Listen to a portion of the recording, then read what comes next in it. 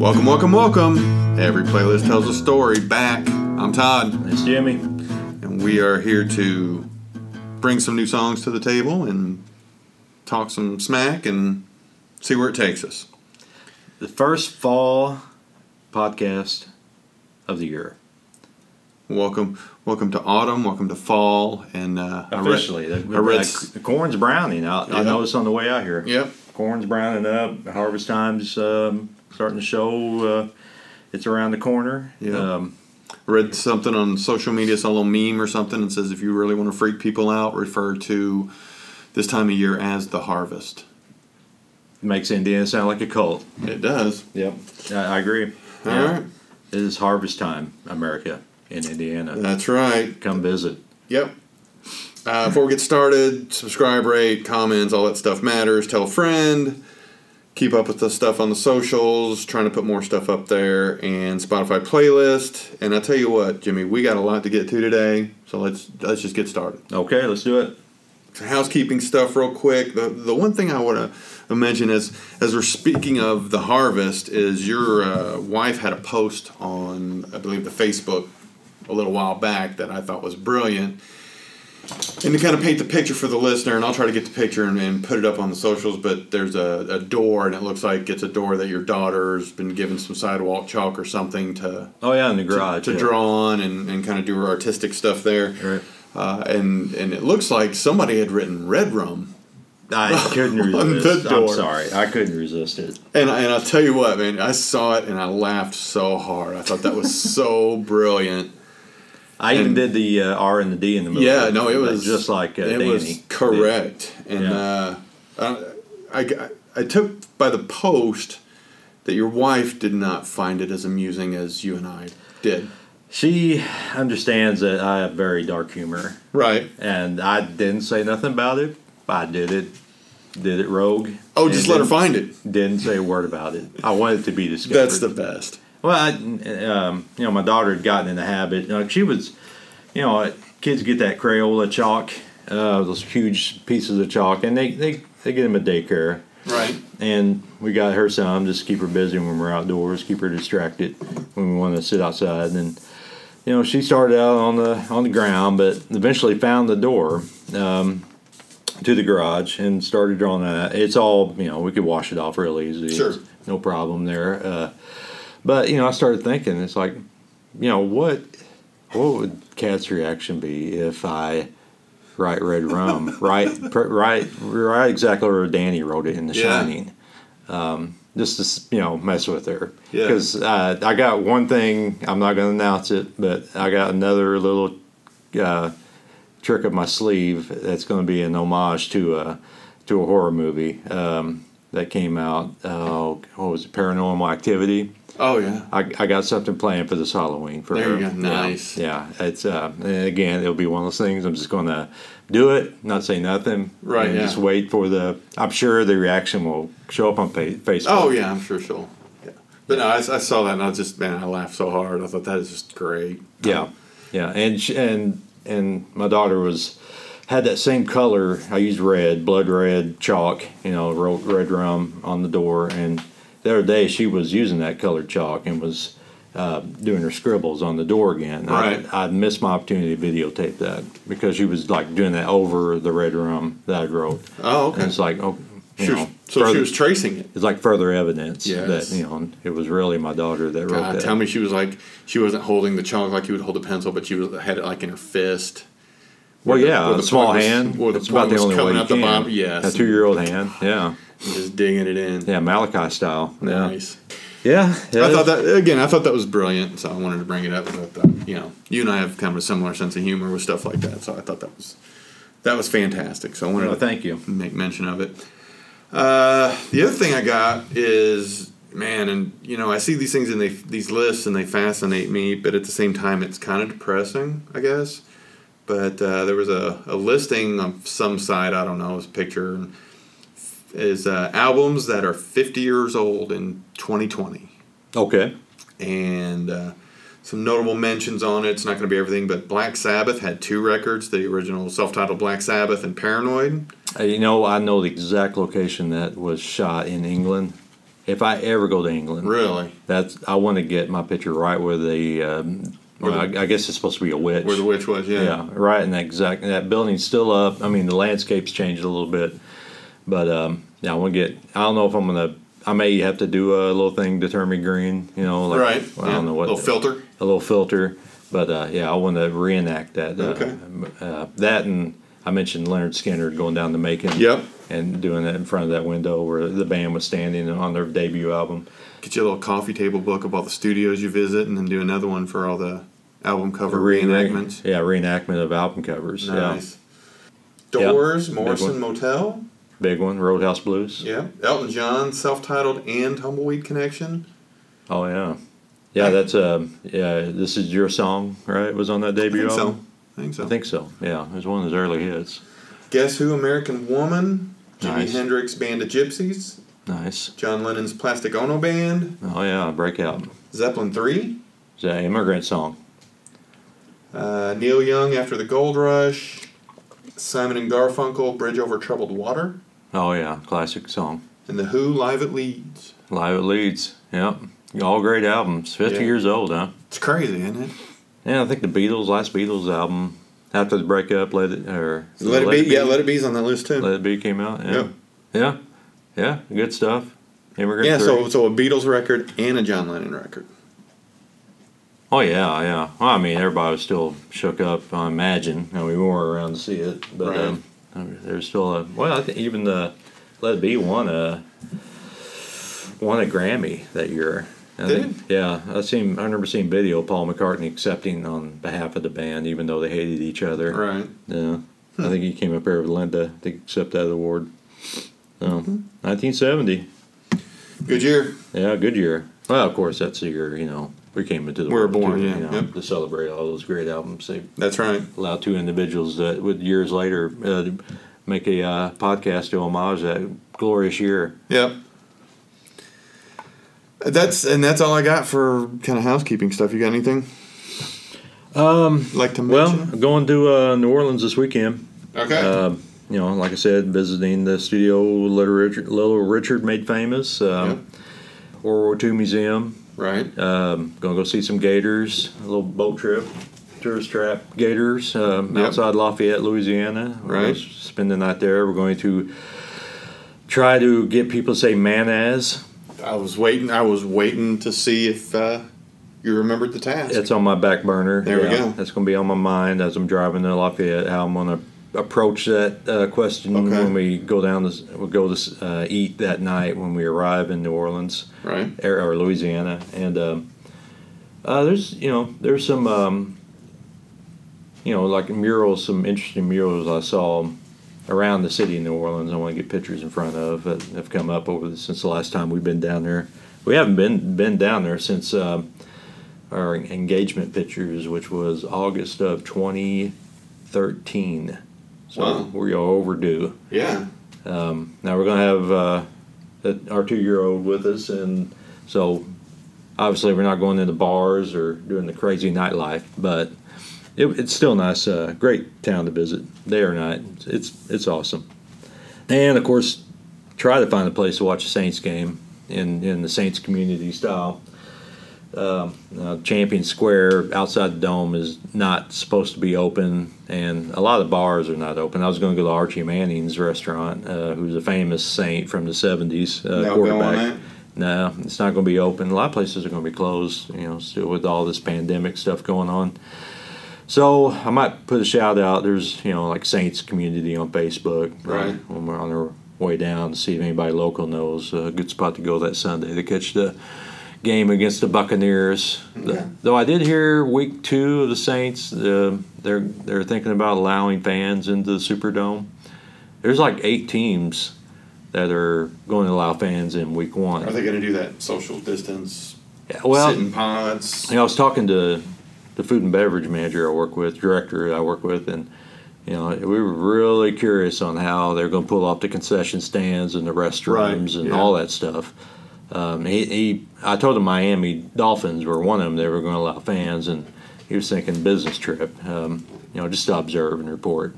Sure. But, see how we can use that at the arena here in town. I don't think that'll happen, but still, I'd love to see what their game plan is going in. It'll be interesting, yeah. And see what the aftermath of that plan, if it worked or not, or what they need to correct, because that's going to affect us as well. Yeah. I think these football games are going to be the first ones to open the doors. Create the template on what works and what doesn't. Allowing fans back into the buildings, you know. So, yeah, really, really glad to see it finally happen. Yeah.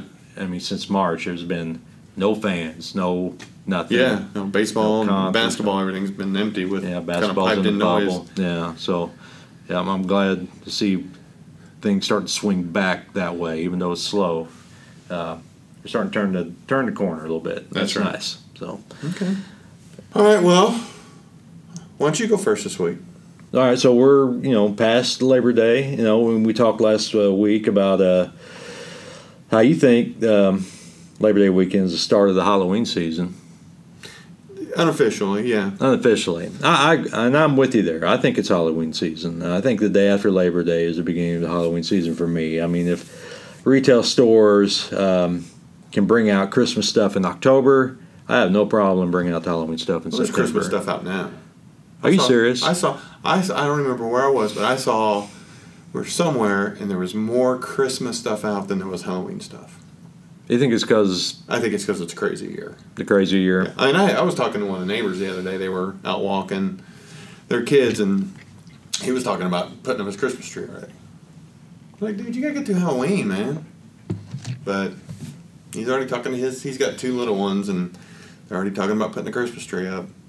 This is a bizarro year, man. See, something like that, it kind of reminds me of... like my brother sold me his driver's license for $5 when I was 18 years old, right. And I was going to bars with that fake ID. And by the time I actually became legal to go to bars, yeah, it wasn't the same thrill anymore. Right, yeah. That's why it kind of reminds me of that. You put your Christmas tree out in September. I mean, by the time Christmas gets here, you're just you're kind of over it. Yeah, I would think so. I don't know about that, but anyway. So Halloween, I'm in the Halloween spirit, and I love theme parks. Yep. Every summer, my dad took the family to either Six Flags in St. Louis, Kings Island in Cincinnati, or Opryland in Nashville. And Opryland was still alive. It's a mall now next to where the Grand Ole Opry is. Right. What was that in Riley Parkway? I think so. Yeah. I think that's what it's called. But yeah. Opryland used to be out there. Did you guys ever go to Dollywood?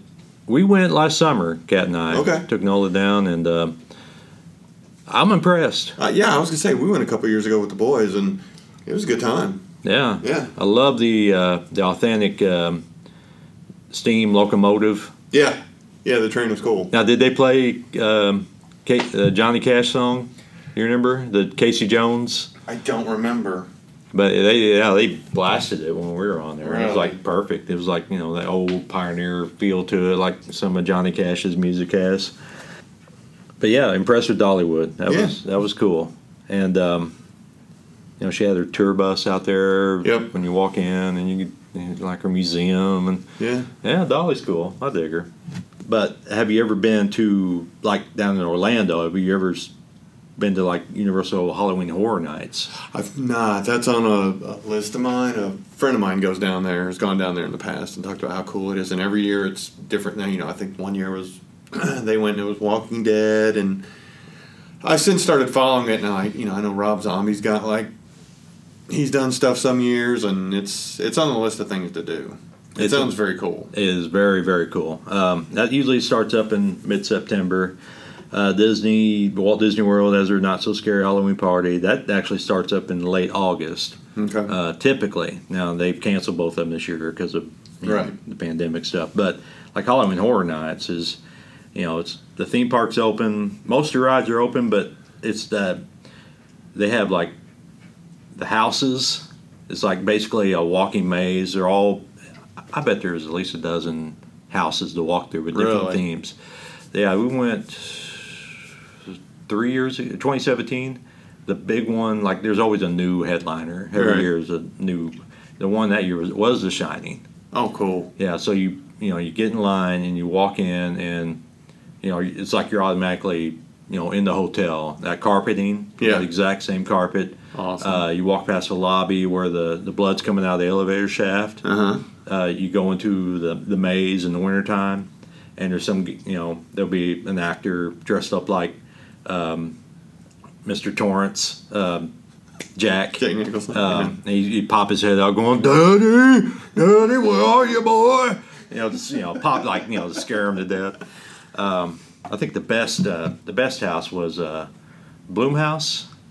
That is Blumhouse is like a production studio. Movie Yeah. They've done. They just did that Fantasy Island thing.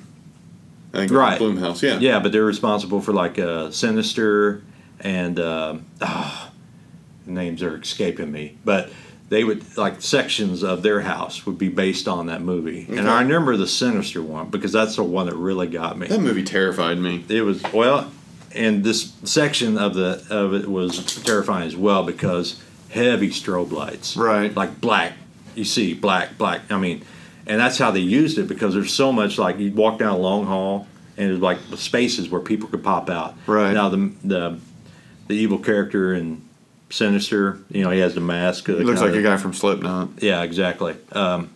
He just my philosophy in haunted houses is that you always walk first. Be the guy in front. Okay. Because they're not going to come after you. They're going to go after people hide behind you like a wuss. Okay. That didn't apply to this situation. It didn't work out? I bravely walked out front, going down this long hall with strobe lights, complete blackness and then light, and this over and over and over, just really messing with your senses. Yeah, very disoriented. And then suddenly I'm walking down the hall, it turns black, and then the light comes back on, and his face is like 10 inches from my face. He just popped out of the side, just like, peekaboo style. Right. And I'm surprised I did not. I jerked back so hard. Thank God my wife wasn't that close to me because I would have broke her nose. Yeah. I would have broke her nose. I popped back so far. Oh my God. Oh my! Hey, it really got me. That one really got me. But the theming of those houses are pretty cool overall. Yeah. It's worth the trip. Definitely worth the trip. Yeah, I know we'll definitely get down there sometime and do it. Yeah, so, anyway, we're shifting from summer to fall, and fall means Halloween, first big holiday of the season. And I picked a song that fits the Halloween season. Now, I'm more of It's a Great Pumpkin, Charlie Brown Halloween kind of guy, rather than the Michael Myers, Freddy Krueger, gory Halloween guy. I enjoy both, but I don't associate Halloween to slasher films like most people do. Like you mentioned that Halloween store, Spirit of Halloween, or what's it called? Spirit Halloween. Spirit Halloween. Yeah, they really go into the gore. I'm more of a fan of the history of Halloween. How it evolved from the Druids and soul cakes, and from the Roman traditions, and how the Christians took over all those traditions with All Saints Day and All Souls Days to the immigrants coming over to the New World and starting the tradition of going from carving faces and squash and changing over the pumpkins, and development of Halloween parades to keep the kids out of being mischievous, and eventually the impact of the Charlie Brown special I mentioned, and of course John Carpenter's Halloween. I love the whole history of Halloween. It's very interesting, and how it has an effect on pop culture today in America. And speaking of the slasher movies, the song I picked could be played during the credit roll at the end of just any slasher movie you can think of and easily fit, I think. And it's a song that's by the Talking Heads called Psycho Killer. Came out on their Talking Heads 77 debut album, released September 16th, 77. Sun Dragon Studios in New York City, same studio the Ramones, which I'm a big fan of. Yeah. Recorded Leave Home, which that album includes an awesome remake of California Sun, which I think most people associate with the Ramones now with their cover. Written by David Byrne, lead singer, Chris France, a drummer, and bass player Tina Weymouth. Rock and Roll Hall of Fame included it as one of the 500 songs that shaped rock and roll. They released it as a single in December of 77, went to 92 on the Billboard Hot 100 the week of March 11th, 1978. beaten out for the 91st spot by the highly energetic song Disco Rufus by the lovely female trio called Stargard. I swear the only lyrics in the song Disco Rufus is "Get Up, Disco Rufus." It's repeated over and over. I had to listen to it. How did Psycho Killer get beat out by Disco Rufus? It's late 70s, man. How did disco, baby? Disco ruled the charge. In fact, that week, the Brothers Gibb owned the 1 and 2 spot. Nice. The forgettable Love is Thicker Than Water by Brother Andy, and the more classic disco song Night Fever by the Bee Gees was number 2. Okay. Talking about Psycho Killer, the idea of the song came from David Byrne. David was, this song was actually written much earlier, like in 73, 74, which was the height of Alice Cooper. He was listening to Alice Cooper, who was a hit-making machine at the time, and thought the Talking Heads could come up with something really rude like Alice does. And started working with the soon-to-be married bandmates, Tina and Chris, on the album. They're still married today. Tina was... listening to what David had to say and was thinking along the lines of Hitchcock. And Hitchcock would say something like, "I'm going to kill you because you're not polite." That was kind of like where they were going to build, they were building the idea off of that. And David wanted to create a sense of a split personality in the lyrics where he changed his personality by changing language. And Tina said in her interview that she was describing this whole situation about writing this song. Tina knew French, so that's why you hear French on the bridge and every time David says Psycho Killer in the song. In fact, when Tina told David she spoke French, David said, "Great idea, because I asked a Japanese girl, and when she found out it was a song about murder, she ran the other way." Okay. Yeah, so, on the bridge you hear nothing but French. And then, when he says Psycho Killer, I'm going to butcher the French language, but he says Psycho Killer, KCK, and that translates to what is it, or what is this, and then he goes fa fa fa fa fa fa fa fa fa beta. In translation of the bridge, in the middle of the song, it translates to what I did that night, what she said that night, realizing my hope, I'm going for glory, okay. So, yeah, really diving into this character of a split personality here. Right. When the song was recorded and released as a single, now Talking Heads being a New York-based band, Psycho Killer instantly became associated with the Son of Sam serial killings. Although the band insisted the song had no inspiration from what was going on at the time, it was like the hot topic in New York City. The irony of that is amazing, of writing that the Psycho Killer of song. Yeah. And it being, like you said, it was written years before, but it being released at the time of the Son of Sam stuff. Yeah, because he was just arrested in August, and the trial and everything leading up. The trial is still getting set up for him to go up. Now, a little bit of background. Like I said, Psycho Killer came in the midst of that, of the aftermath of the arrest and impending trial of the most famous serial killer in the history of New York City, David Berkowitz, a.k.a. the Son of Sam, who admitted to the police that the name Son of Sam, which he left in letters for the police to find after the heinous murders that he committed, he admitted the Son of Sam came from his neighbor's dog. Now, the neighbor was named Sam Carr. The dog's name was Harvey. Harvey was left outside and would bark through the night. It annoyed Berkowitz to the point that he shot and injured the poor animal. The combination of the dog owners reporting that David shot his dog, and David's car getting a parking ticket in the area of the last known shooting, and the former employee calling the police as a tip, all those led to his arrest in August of '77. Now, when he was arrested, Son of Sam, David Berkowitz, at the time of his arrest, he admitted to the police that his dog Harvey spoke to him. He said that the dog was possessed by a demon, and the dog relayed messages from the devil that it was time for David to go out and kill. Okay. His entire motivation was connected to the devil. The devil told him to kill these women, and the devil communicated through Sam's dog, Harvey. So, can I ask a question? Sure.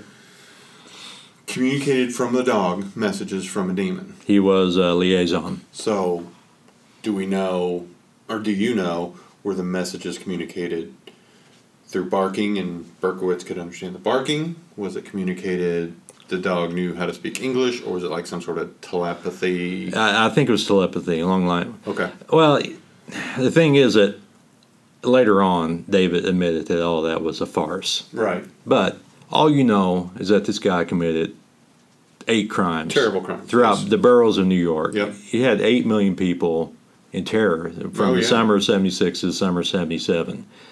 And you arrest a guy, and this is the first thing he tells you. All you know is he is responsible for all these murders, and the first thing he comes out with is that his dog is telling him all this stuff. Right. His motivation was from this dog. So, what the hell are you supposed to think? You know, this guy's nuts. So, okay, telepathy, sure, whatever. You know, it doesn't matter. Right. I'm just curious. Yeah, he felt that David Berkowitz felt the devil had a power over him and needed to do the devil's bidding. When he killed a lady, she would be used by the devil for the devil's doing, and then at the end of the year, supposedly he's told the devil would reward him with a young lady for himself. Now, ultimately, Berkowitz was sentenced to 365 years in jail for the 8 shooting sprees in the boroughs of New York, and you know, that's pretty much the end of the story. But this became the theme song for all this drama that was going on in the city at the time. Now, things I dig about the song, the bass intro, obviously, first thing you hear.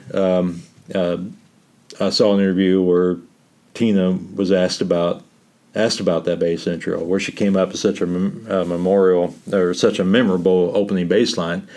And she explained the bass line is from Bernard Herrmann's musical composition for the shower scene in the movie Psycho, the stabbing scene. Mm-hmm.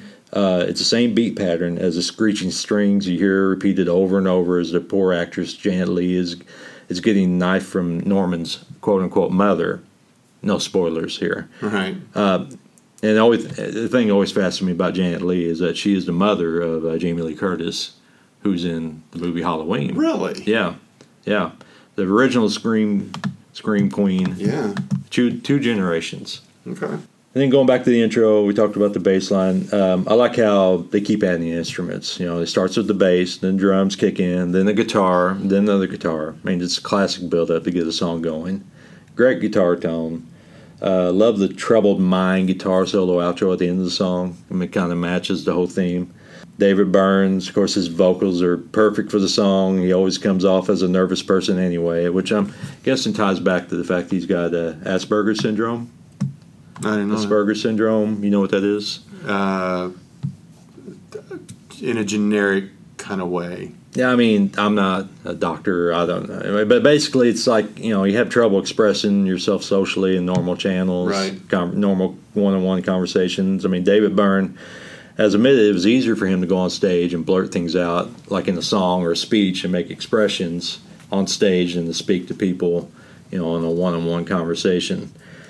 You know, and that was great for fans. It didn't really help his relationship with bandmates so much, which kind of led to their demise. That behavior. The more successful the band got, the more distant David got. But yeah, I mean, that kind of nervous personality comes through in his, his presentation of his character in this song when he's telling the story. And a little side note, I love that the fourth member of the band, Milwaukee's own Jerry Harrison, had just come over from, I mentioned last episode, the band Modern Lovers. I raved about the song Roadrunner. Right. He was a keyboard player in that band. Came over and joined the Talking Heads. That band also featured Jonathan Richman, who you mentioned was the kind of the singing narrator in the movie Something About Mary. Yep. The band also had the future Cars drummer David Robinson. Wow. Who was there from beginning to end. And, you know, Roadrunner being a great driving song from that band. Really, I mean, I can go into the history of Talking Heads, but, you know, Talking Psycho Killer, I mean, just a great song for playlist, especially this time of year. Right.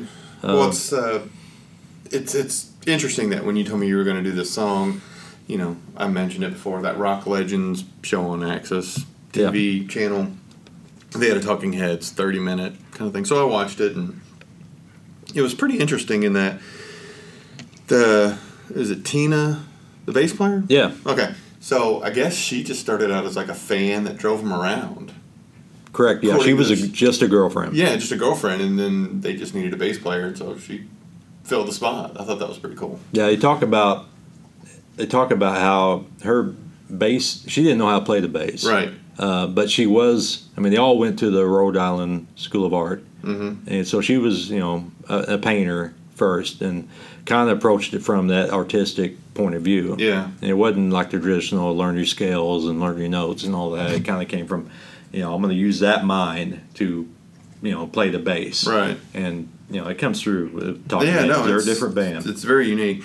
A couple of the, I guess, quotes I took from that episode of Talking Heads says they were one of the most influential bands of the new wave movement in the 70s and 80s. They were great experimentalists, and almost every experiment they tried worked. Yeah, it was like they just kind of did their thing. The one quote that I love the most is they were an art pop band that discovered punk and learned how to party. Yeah, in fact, it because of the way they were, they kind of fell into that punk. Well, I mean, their first gig together was opening for the Ramones at CBGB's. Yeah. So they immediately got stuck into that. They were thrown into that whole. They aren't really like the Ramones. I mean, their style. You think about, I've watched a few things on CBTV, and it's you've got the Ramones, which is classic punk, and then you've got the Talking Heads have been mentioned in it, and you've got bands like Blondie. Yeah. And they're all so different. Right. So it's one of those deals where I guess everything just kind of falls into the category, whether you're extreme Ramones punk rock or you're arty thinking man's band like Talking Heads or you're Blondie, whatever, that kind of whole kind of Caribbean vibe thing she had going on or whatever. And then the last thing that they mentioned in this, and I wrote it down because I knew you would love it. Okay. The first single, Love Goes to Building on Fire, I think is what it's called. Okay. Was produced by a gentleman named Tony Bon Jovi, who is John Bon Jovi's cousin. Yeah, that's right. Yeah, that's right. He helped John Bon Jovi get Bon Jovi off the ground. Yeah. So the whole New York Jersey connection there. Yeah. So it was an interesting little. I don't know if I love it. Well, I blame him more than anything. I just know your feelings about Bon Jovi. I just public record. I was okay with Bon Jovi when they came out their first couple albums, and then Now Love and She's a Little Runaway. Yeah. But where'd they lose you? Well, okay, so Slippery When Wet comes out. Yep. And Wanted Dead or Alive. Okay. And what was the other big hit off that one? We Got to Hold On to What You Got. Oh, Living on a Prayer. Yep. Okay, yeah, it's good songs. But then after 1,000 times playing those, it's like, oh, come on. These songs aren't any better than, their early hits, in my opinion. You Give Love a Bad Name was on that record? Slippery When Wet? Yeah. Don't sigh. Oh, my God. It's just, I can't take it. I can't take it. And the worst part is that they're a pop band using the whole metal image to promote their stuff. They got thrown into the metal, like when Columbia House, you had to pick a genre of music that you like, to kind of, so they could pick give you your list set of the month. They're going to try to frame you into forcing you to buy. Yep. I would look at their metal genre, and Bon Jovi's always in there. It just drove me nuts. How can you put Bon Jovi in with Black Sabbath and Judas Priest and Metallica and Motorhead? It's kind of the same as this punk thing we talked about. Yeah. Different facets of it. It's where are you going to put them? You know, they belonged with Debbie Gibson, Cyndi Lauper. They were the New Jersey, LA metal. And a lot of people are going to hate me for it, but Bon Jovi overrated. Oh, I don't know about that. And then they got some gems. Overplayed. Definitely played a lot. They got more respect than other bands in that area. Oh, sure, yeah. And it wasn't metal. This wasn't metal. No. Had to bring it up, didn't you? Didn't mean to get you started. Okay, I'll shut up. Because I know there's Bon Jovi fans out there, and, you're entitled to your opinion. That's all I'm going to say about that. That's all I'm going to say about that. All right, Talking Heads, Psycho Killer. Nice. Thank you. Good one. And then it's funny because we talked, I don't remember how long ago it's been. It's been a little while back. But I think you heard like a Lady Gaga song. You sent me some text that was like, this Lady Gaga song's a total ripoff of Talking Heads, Psycho Killer. Oh, yeah. Yeah, I do remember that. Was it? It was a text. I think you were going to Florida. Was it Poker Face? Might be. I think so. And it's just because it was just out of nowhere. Because I think I texted you like, "Hey, have a safe trip" or something stupid or whatever, and the response I got back was, I think it was Poker Face. It was like, Lady Gaga's Poker Face sounds just like Talking Head Psycho Killer. Well, I don't know if anybody knows, but there's a world out there of music called mashups. Yes. Where you can take the music from one song and take the lyrics from another song, and they fit perfectly. Yes. Like I heard, like for example, TLC had a song called Scrubs. Yep. Put on top of a Cure song. I can't remember the name of it, but it just fit like a glove.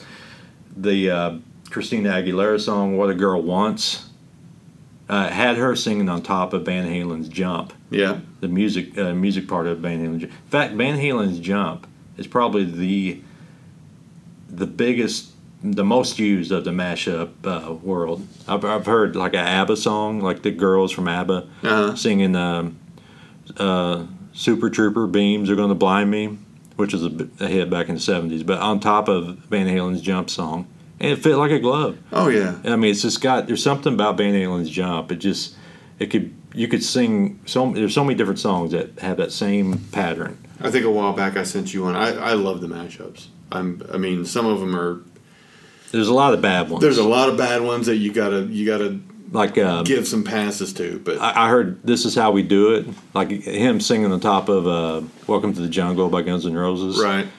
And I can't listen to "Welcome to the Jungle" the same without doing that. This is how we do it. Right. I think I sent you like a Donna Summer, Glenn Danzig, Mother mashup a while back. Yeah, that was funny. Yeah, there's some great ones out there, man. But yeah, I'm with you. I love those mashups. Yeah, like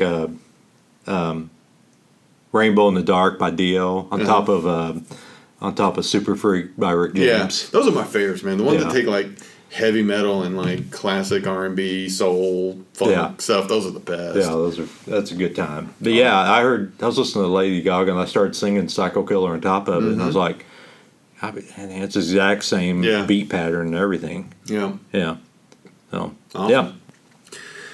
All right, my song this week is, and I'll be honest with you, I almost feel guilty about doing this one because, and I think I even mentioned it to you, is this really is a song you should be doing because it wasn't my response to it. The fact that I even know this song and love it comes from you just turning me on to exploring different kinds of music outside of the normal heavy metal. Oh, when we first got to working together. Got to working together and talking about music. So, the fact that this song's even in my wheelhouse now, and I absolutely love this song. And you know what? When I dove in to what this song was about, it was just like fascinating. So, the song itself is "Good Hearted Woman," and artist is Waylon Jennings and Willie Nelson. Classic. So and back to your responses. I think when I told you I was doing it, but I felt guilty about doing it. I think you alluded that do it. I'll help you along. So, going to rely on you to jump in wherever it needs to be. Hey, the songs belong to people, not to me. That's right. So the first interesting thing about this is this song was released in 1972 on Waylon's "Good Hearted Woman" record, and I think it was recorded in 1972, title track for his upcoming album, peaked at number 3 on the Hot Singles chart. Now, what interests me, and the version that interests me more, is there was an album called "Wanted the Outlaws," which was Waylon Jennings, Willie Nelson, Jesse Coulter, and a gentleman named Tom Paul Glasser. Yeah, he's involved. He did some songwriting, production guy. Yeah, that came out in 1976. And, most people know Waylon, most people know Willie. Jesse was, of course, married to Waylon. You're right. And but I looked a little bit up on this Tom Paul Glaser. Yeah. Okay. It says he was a solo artist, but in the 70s, his studio in Nashville was dubbed Hillbilly Central and considered the nerve center of outlaw country movement. So he's kind of a central force, but I'd never really heard his name before. Yeah, it's Nashville was. They were kind of pioneers of that whole outlaw, quote-unquote outlaw thing because, Nashville had like a formula thing happening, which I think it's kind of going on again. But, right. There's a certain way a song needs to be written to be a hit. Right. And it frustrated Waylon and frustrated Willie. They both were in the Nashville scene trying to be a breakout artist, but they eventually had to give up because they just didn't fit. Right. So they went back to Texas and, discovered rock and roll and found a way to make it happen on their own terms. Yeah. And it changed country music for a long time. Oh, absolutely. So like I said, the version of the Good-Hearted Woman, the version I've picked is from the 1976 live version with both Waylon and Willie singing on it. A little background on the song. Going to go all the way back to 1969, a year before you and I were born. Mm-hmm. Fort Worth, Texas. Waylon Jennings sees an ad promoting Tina Turner. Of Ike and Tina fame. Sees an ad promoting Tina Turner as a, quote, good-hearted woman loving two-timing men. As a reference to Ike Turner. Interesting. Now, if you don't know the Tina Turner, Ike Turner story, fantastic movie. Rocky relationship is a nice way of putting it. What's love got to do with it? What's love got to do with it? Yep. So Waylon sees this ad promoting Tina as a good-hearted woman loving two-timing men, gets the idea in his head, goes over to find Mr. Willie Nelson, writing partner, friend, fellow country artist, who Willie's in the middle of a poker game. Okay. So Waylon pulls up a chair to this poker game. They're playing poker and says, hey, man, I just got this idea for this song and got some lyrics. And so as they're playing poker, they're basically working out the lyrics to this song while Willie's wife is sitting in the room scribbling stuff down as they go. Making her own version. Writing the version. Willie and Waylon are going back and forth doing the lyrics, and Willie's wife is writing down what they're saying. Okay, I got you. Because they're playing poker. They're in the middle of a card game. So they're talking out the layout of the song. Oh, just to keep the table honest. I guess so, yeah. So they're not, cheating whoever else is at the table. So they're playing poker, talking about this song, writing the lyrics. Willie Nelson even says, I think he had most of that song written. I think I gave him a line or two and ended up with half the song. Gotcha. So basically, Waylon's got this whole thing written, sits down with Willie. Hey, I've got this idea. Here's all the stuff I've got. They work out the song, and Willie basically says, I got half the song, but I really only contributed a line or two to it. And sometimes that's a big deal. Yeah, it's sometimes it's those one or two lines that make or break. So on this Wanted the Outlaws album with the live, quote-unquote, live version of this song that came out in 76. Yeah, that's a more famous one. Waylon remixed the song, added the vocals from Willie and fake crowd noises to give it a live feel for that record. Well, it's kind of funny because the crowd noise comes in waves and dead spaces in the song. I mean, I've made fun of that many times when I'd be in the car listening with other people I'd never heard that song. Yeah, once you realize it's piped in fake, it's not a real live cut. Yeah, you pick that up, and it's interesting because there were some podcasts I was listening to a while back, and I don't even remember what it was, but there were several episodes of different artists where it was like the record company would take demo versions and release them with fake crowd noise under it to capitalize on, they're not putting anything new out, so they'll put a live record out. Well, half these live records are demo versions with just fake live audience under them. Yeah, that's nothing new. We've done it. we have dabbled in it, yes. But it was interesting to me. So that album was put together with the fake crowd and adding Willie's vocals to it and released to capitalize on the new outlaw country movement.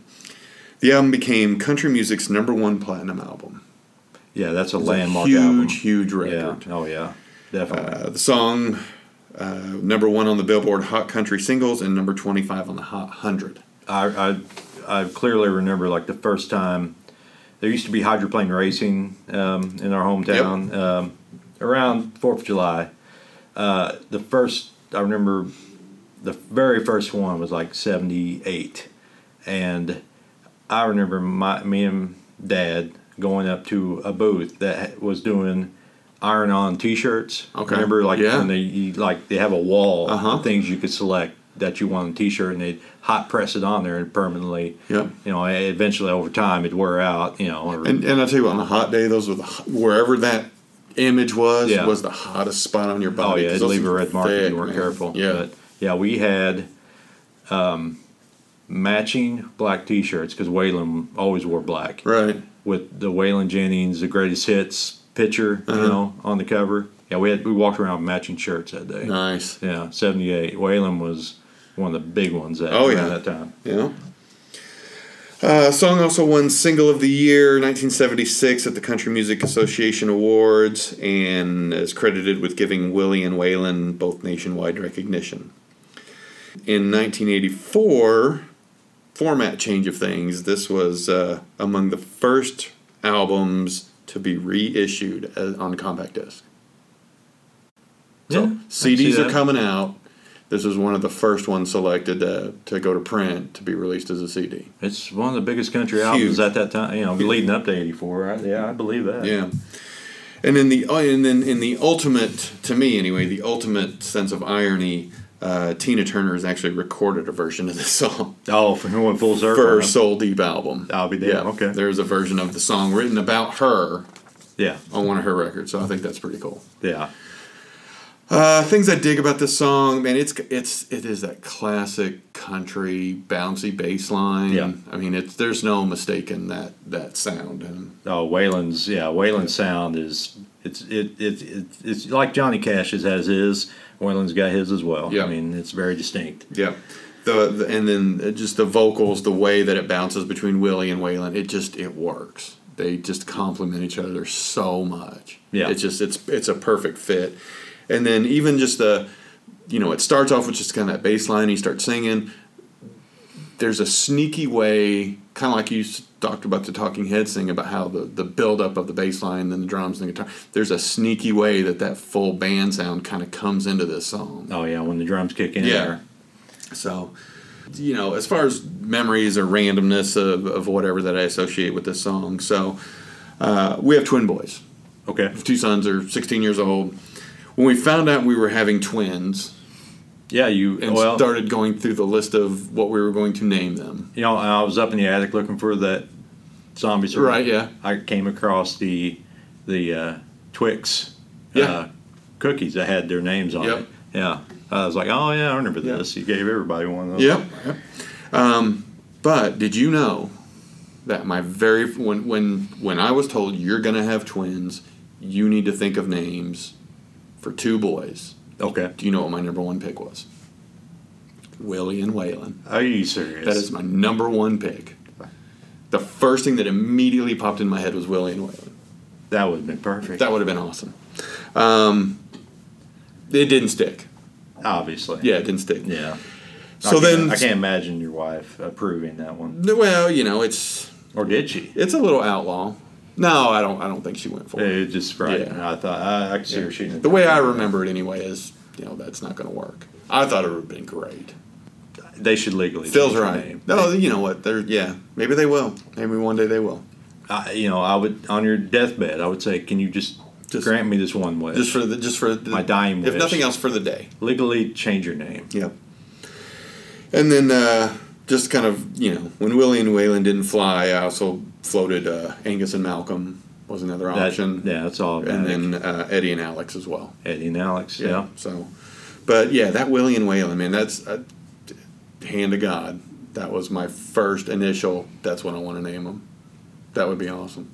Along that line, I was going to just say something that's appropriate. There was a lady that we used to work with. Now, her maiden name was Turner. And last name, married name is Overby. Yep. And we tried so hard to convince her to name her first son Bachman. Yes, we did. So, and her middle name would be Turner, which is her maiden name. Yep. So it'd be Bachman Turner Overby. Yep. How she did not do that. Yeah, no. It's missed opportunity. Yeah, missed opportunity. And then lastly, as far as playlist categories that this song falls into, man, anytime you want to just sing along to a damn good song, put this on. This is it's a great, great song. Yeah, it's timeless. Great. And, when I was in my 20s, traditionally, a lot of people get married in their 20s, Yep. And, of course, many of them, they say, I've heard 50-50, a lot of them don't make it out of their 20s, and they end up in divorce. And this song, the lyrics of the song remind me so much of a lot of those former couples, Yeah. That she's a good-hearted woman, in love with a good-timing man, loves him in spite of his wicked ways she don't understand. Yep. I've seen that in play in my life. Seen it played out. I think that's what made it a hit. Yeah. Because everybody's seen that couple. Yeah. Oh, yeah. When I think of Waylon and Willie, I always think about, I have to credit them for giving me my first vision of a topless lady on screen. What? Back in the heyday, Willie and Waylon working blue? I have to thank Waylon and Willie for that, because back in my hometown, just north of here, there used to be a drive-in. I think it's called Starlight Drive-In, and in the '70s, Waylon and Willie, the Outlaw album, monster country, Right. number one country. They did a special showing of. Now, every year, Willie Nelson does a 4th of July party back in his hometown in Texas. They recorded a movie, and released it, to the world, and it was played at this drive-in. Now, my dad is a huge Waylon and Willie fan, but he's also a very strict Catholic. Right. So, he has to balance that out. Yeah. That's two different worlds, man. But he knew I loved Waylon because he played Waylon, and I loved hearing Waylon. And so I got to go out to the drive-in with him. Now, I'm 7, 8 years old probably when this movie was playing at the drive-in. And at this drive-in, there was like a swing set, teeter-totters, stuff for the kids to do. Yeah. To distract them. There weren't any cell phones back in, and the parents appreciated that the kids had something to do. So I was out there, on the swing, just kind of casually watching, the movie. Now, I knew my dad was back in the, a few rows back in the truck. And, I was on the swing watching, and, there was a camera, was faced front and center to the stage. They're playing live. And then girl jumps up on stage completely topless. Okay. Runs across and, gives Willie a hug. Waylon's smiling. They're both smiling. This typical live concert debauchery. And that's the first time I ever seen a naked lady on screen. Topless. On screen, topless on screen.